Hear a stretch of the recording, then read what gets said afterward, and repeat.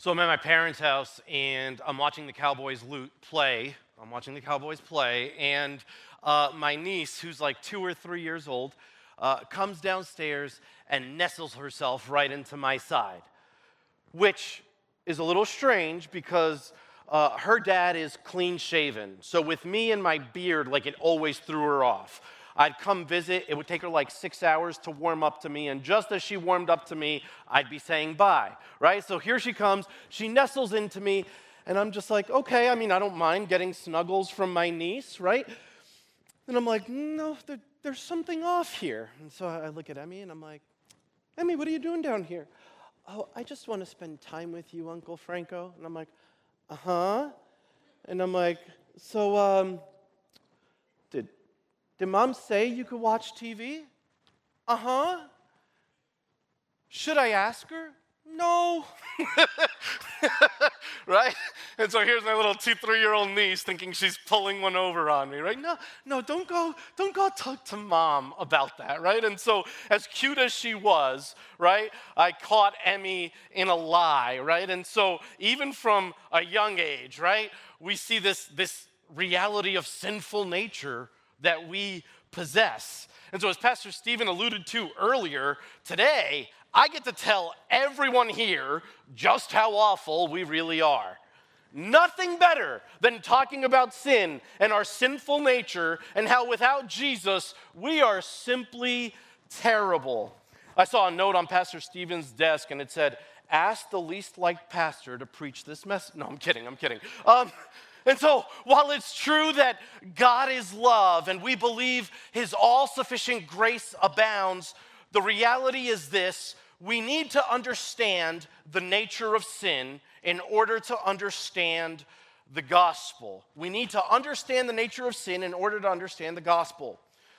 This morning, I'm going to sound a little bit like an auctioneer, so try and stay with me, okay? So, this morning, we're going to consider what sin is, how it came into the world, and then we're going to examine a specific passage that will help us grasp sin's presence and effects in people's lives. Now, the Assemblies of God statement on sin is called the Fall of Man and states, man was created good and upright.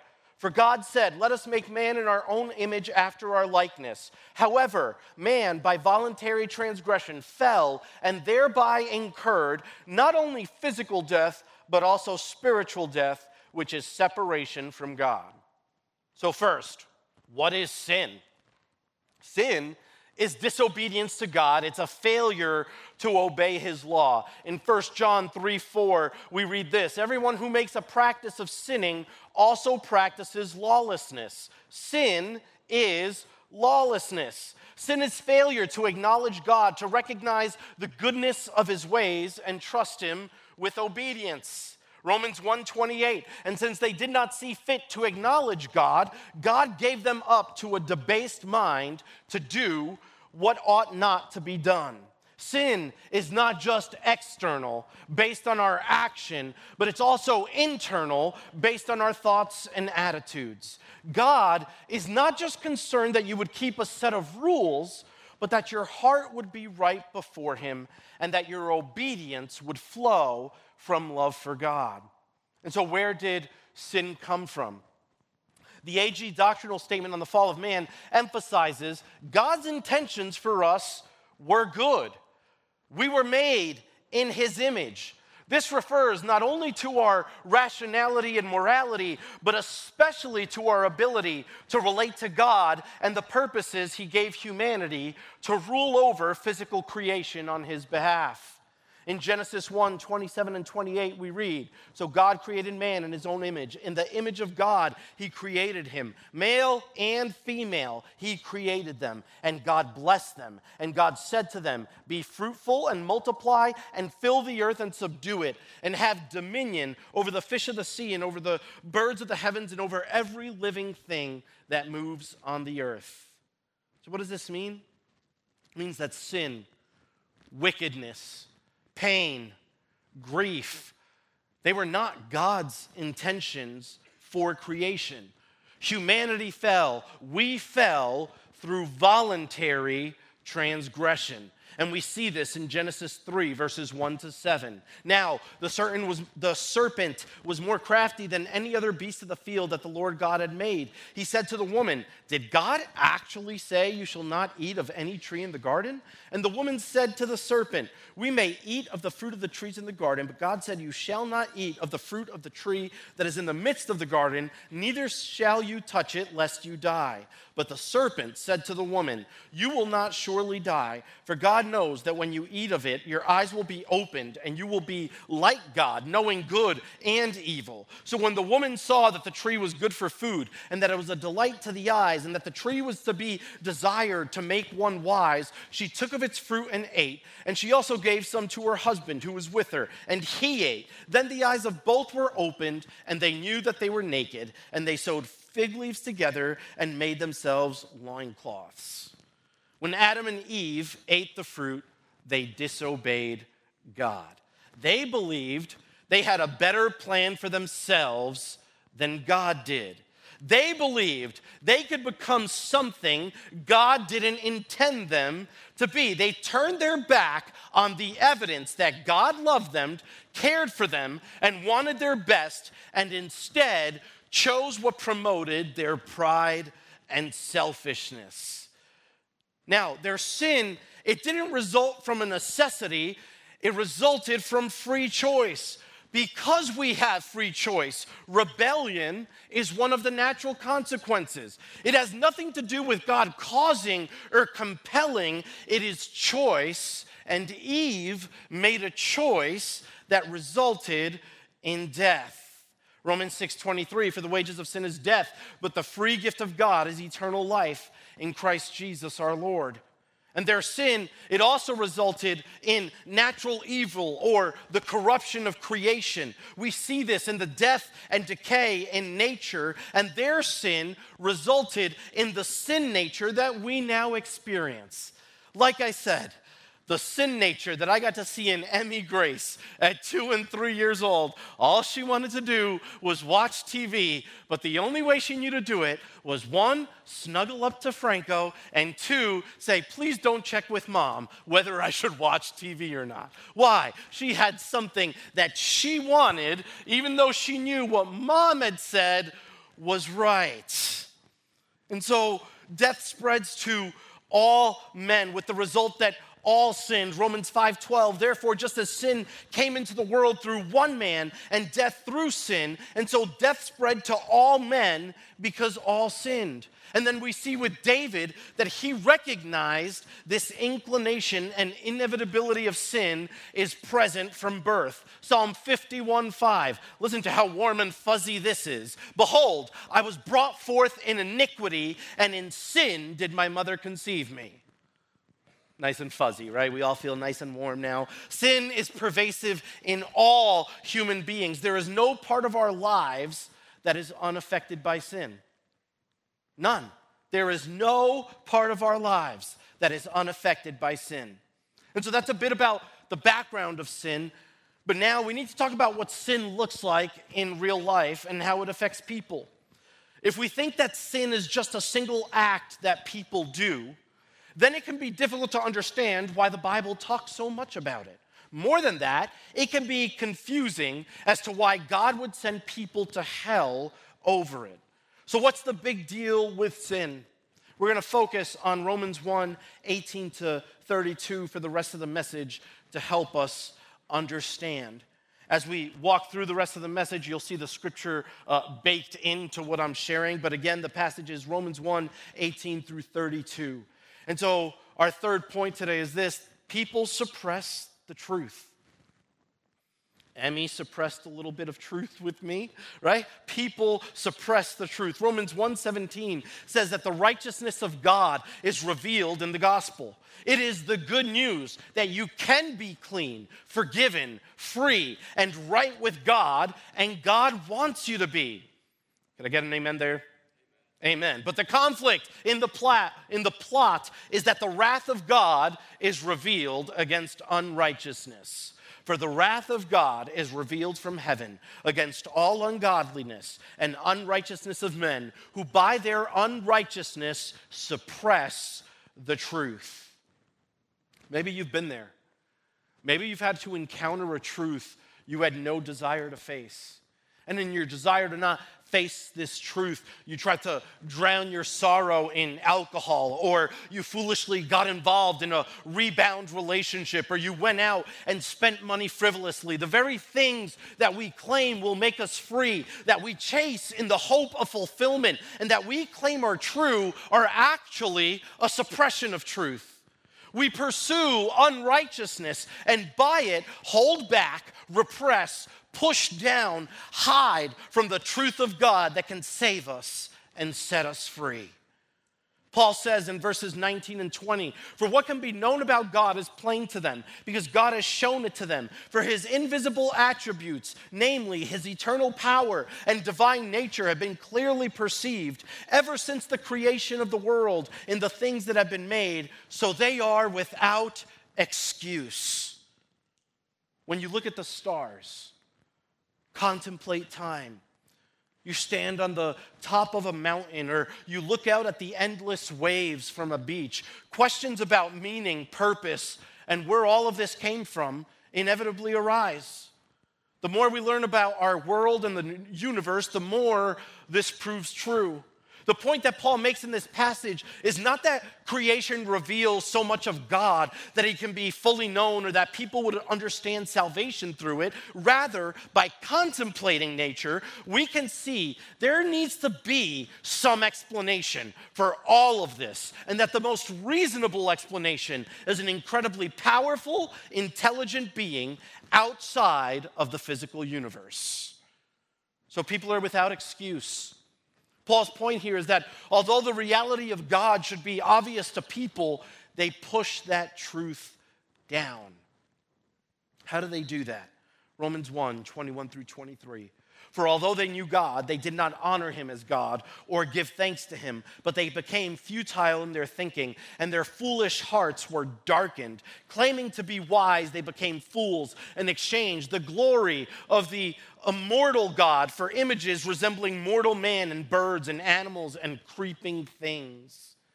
And this is where we get to the heart of unrighteousness. Paul tells us in verse 21 that the primary sin, the unrighteousness that lies beneath all others, is that although we know God, we reject God as God.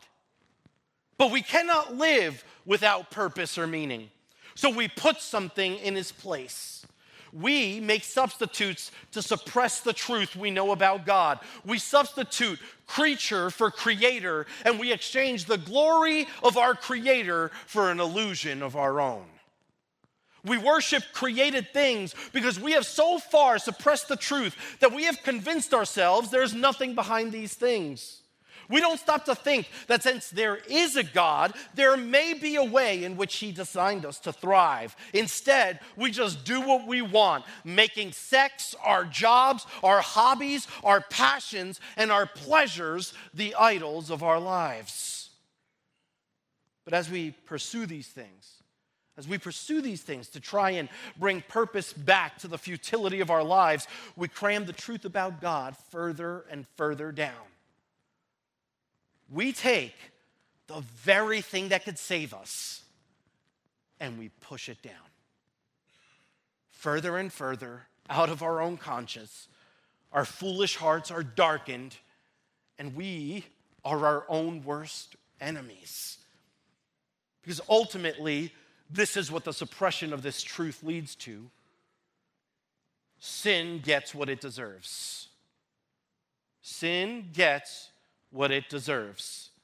Maybe you've heard the saying, like, they deserve each other, right? No one. I saw Rich laugh, so I know at least one person's with me, right? But maybe two people that you're not so high on, and they get together and you're like, oh, well, they deserve each other, right? Sin gets what it deserves. That's essentially what Paul says concerning unrighteousness and sin. He started in verse 18 by telling us that the wrath of God is revealed against sin. But now listen to verses 24 through 32.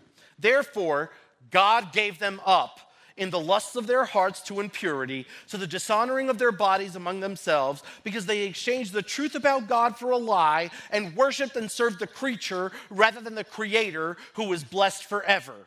Amen. For this reason, God gave them up to dishonorable passions. For their women exchanged natural relations for those that are contrary to nature, and the men likewise gave up natural relations with women and were consumed with passion for one another, men committing shameless acts with men and receiving in themselves the due penalty for their error. And since they did not see fit to acknowledge God, God gave them up to a debased mind to do what ought not to be done. They were filled with all manner of unrighteousness, evil, covetousness, malice. They are full of envy, murder, strife, deceit, maliciousness. They are gossips, slanderers, haters of God, insolent, haughty, boastful, inventors of evil, disobedient to parents, foolish, faithless, heartless, ruthless. Though they know God's righteous decree that those who practice such things deserve to die, they not only do them, but give approval to those who practice them.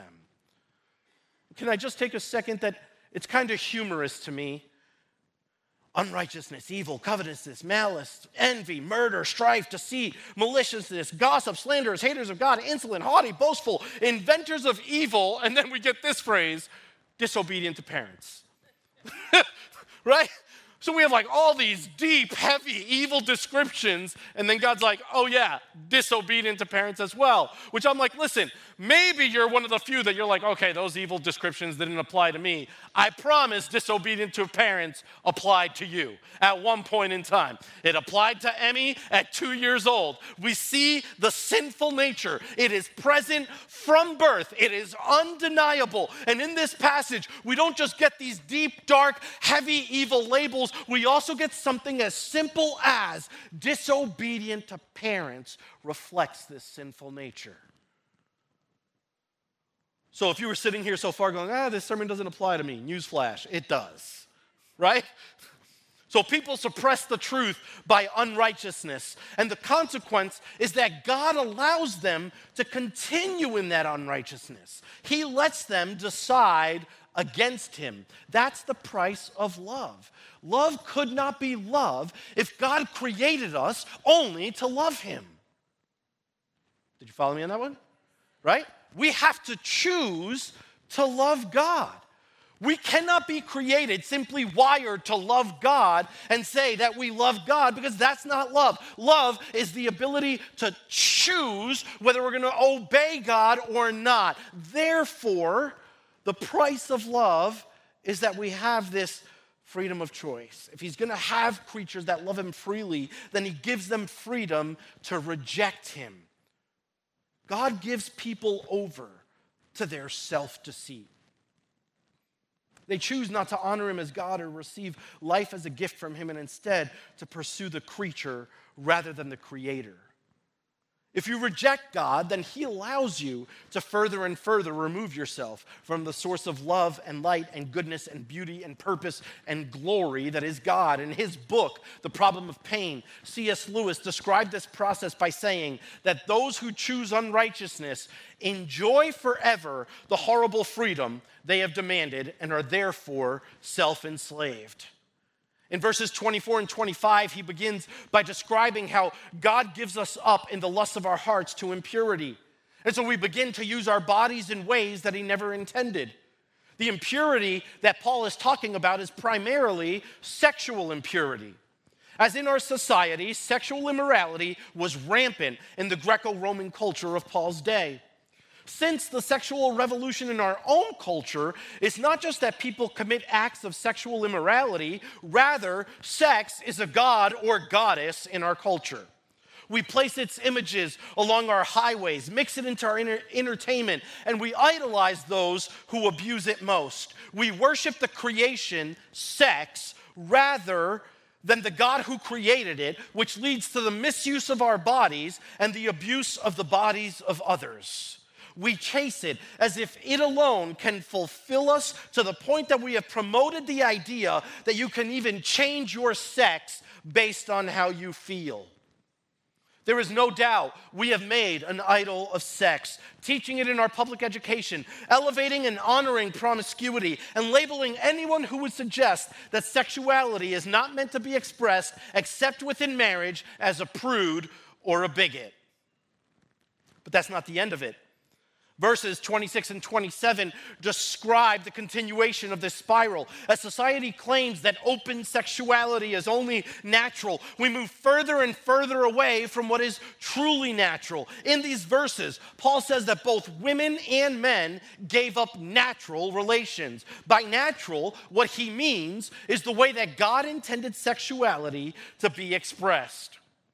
Now, there's no doubt Paul is talking about homosexual sex in these verses. In fact, the translation, men and women, disguises that Paul was using two less common words here that are better translated, male and female. He was drawing on the creation story from Genesis 1 when God made male and female. So Paul is talking about biological sex, not just gender. Further, he is not just speaking about homosexual relationships that are abusive or non-consensual. Some claim that he was only referring to a type of relationship of a man and a young boy, which was common in his day and which is certainly included, but there is no evidence that women were involved in it. And since Paul refers to lesbianism in verse 26, we can rule that theory out.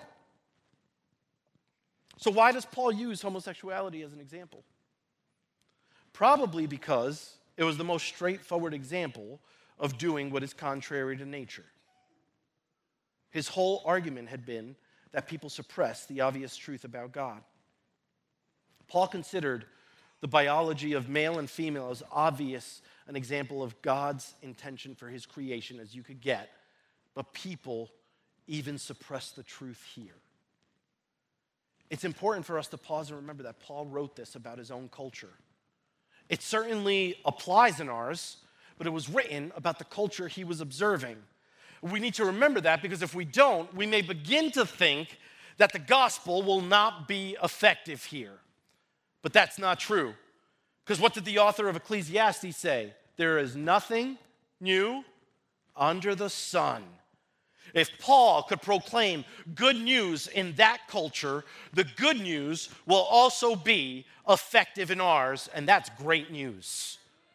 The good news that he preached then is still effective in this day and culture today, and that's why we exist as a church, to be a stanchion for the truth of the gospel, the truth that sets free, and the truth that transforms from death to life in Jesus Christ. Good news, because all manners of unrighteousness leads to a simple revelation.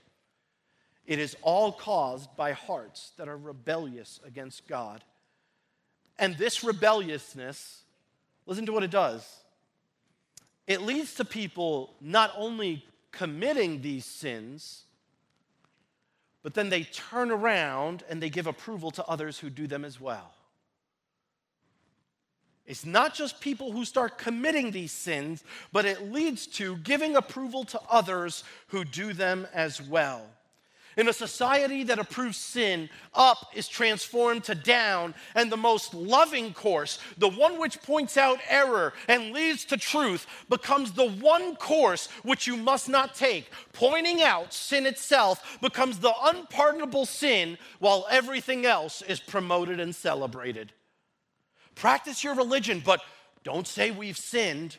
Think whatever crazy thoughts you want inside your church. Don't bring that message out here. Don't you dare suggest that there may be things that ought not to be done, that are shameful and obviously so. Believe what you will, but don't try to put your truth on me. Newsflash, there is no such thing as my truth or your truth. Jesus was grace and truth, and he came to us to be the ultimate revelation of truth that we can stand on, that is timeless and that is unchanging, so that no matter what society says, truth can become. No, Jesus, he took on flesh and he became the embodiment of truth. And because he became the embodiment of truth, we can have the boldness to speak it.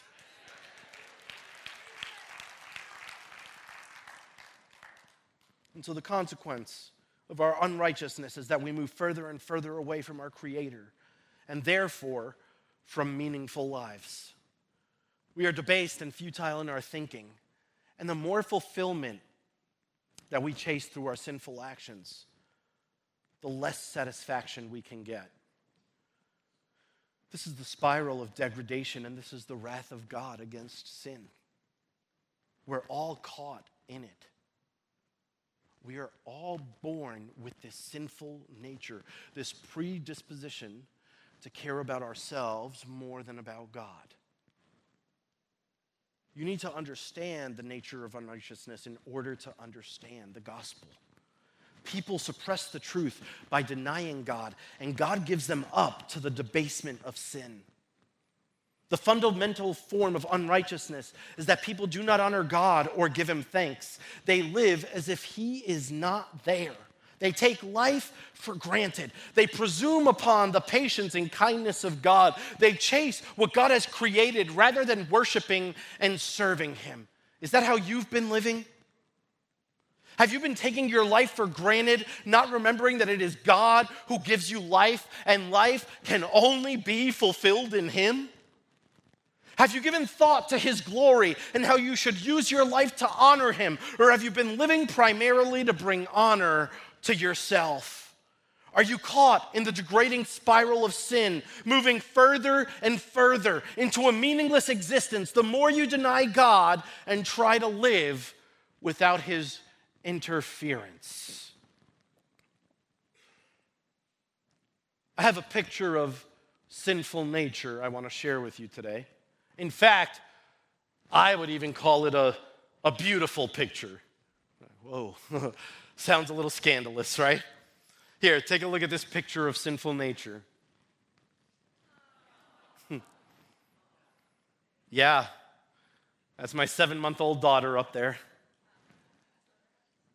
For the complicated pregnancy that Jackie had with Riley, there was one thing Riley did before she was even born that I was so grateful for. You see, Riley, for basically the entire pregnancy, was breech.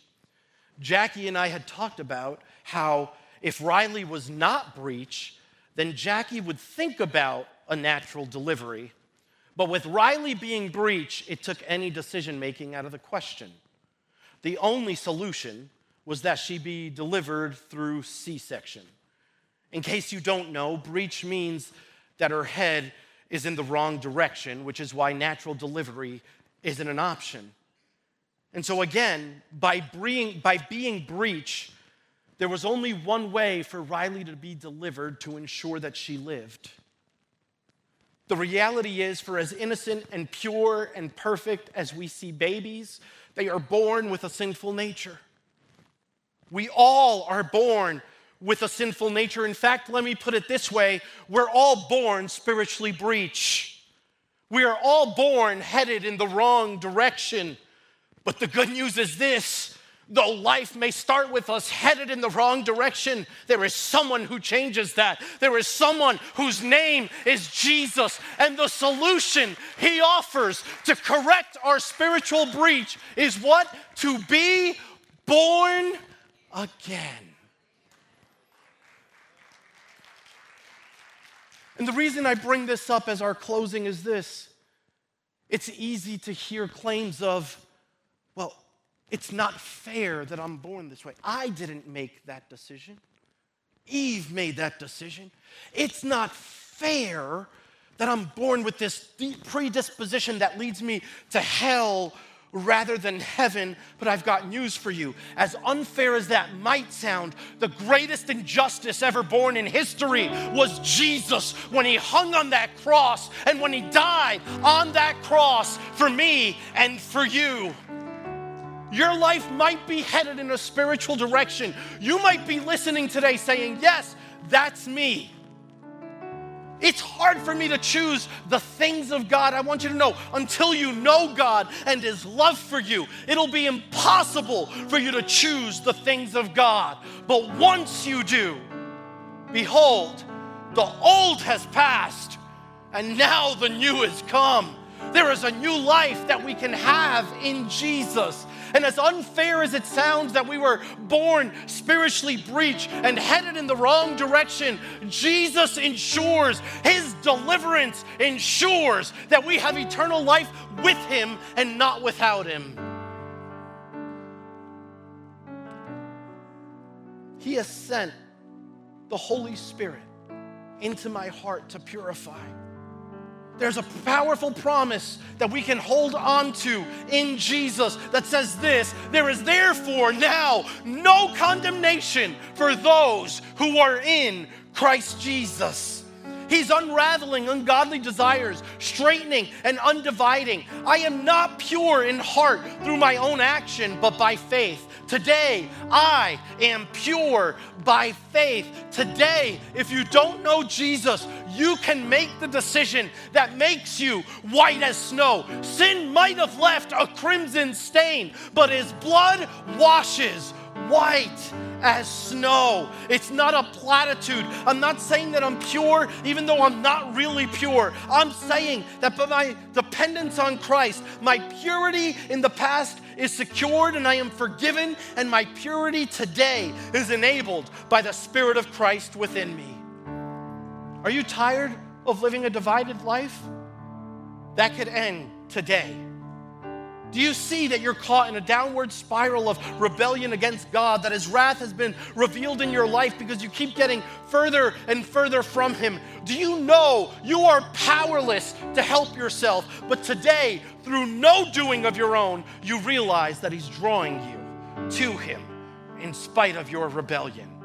As much as you may have chosen rebellion in the past, it can all change by saying, I choose Christ today.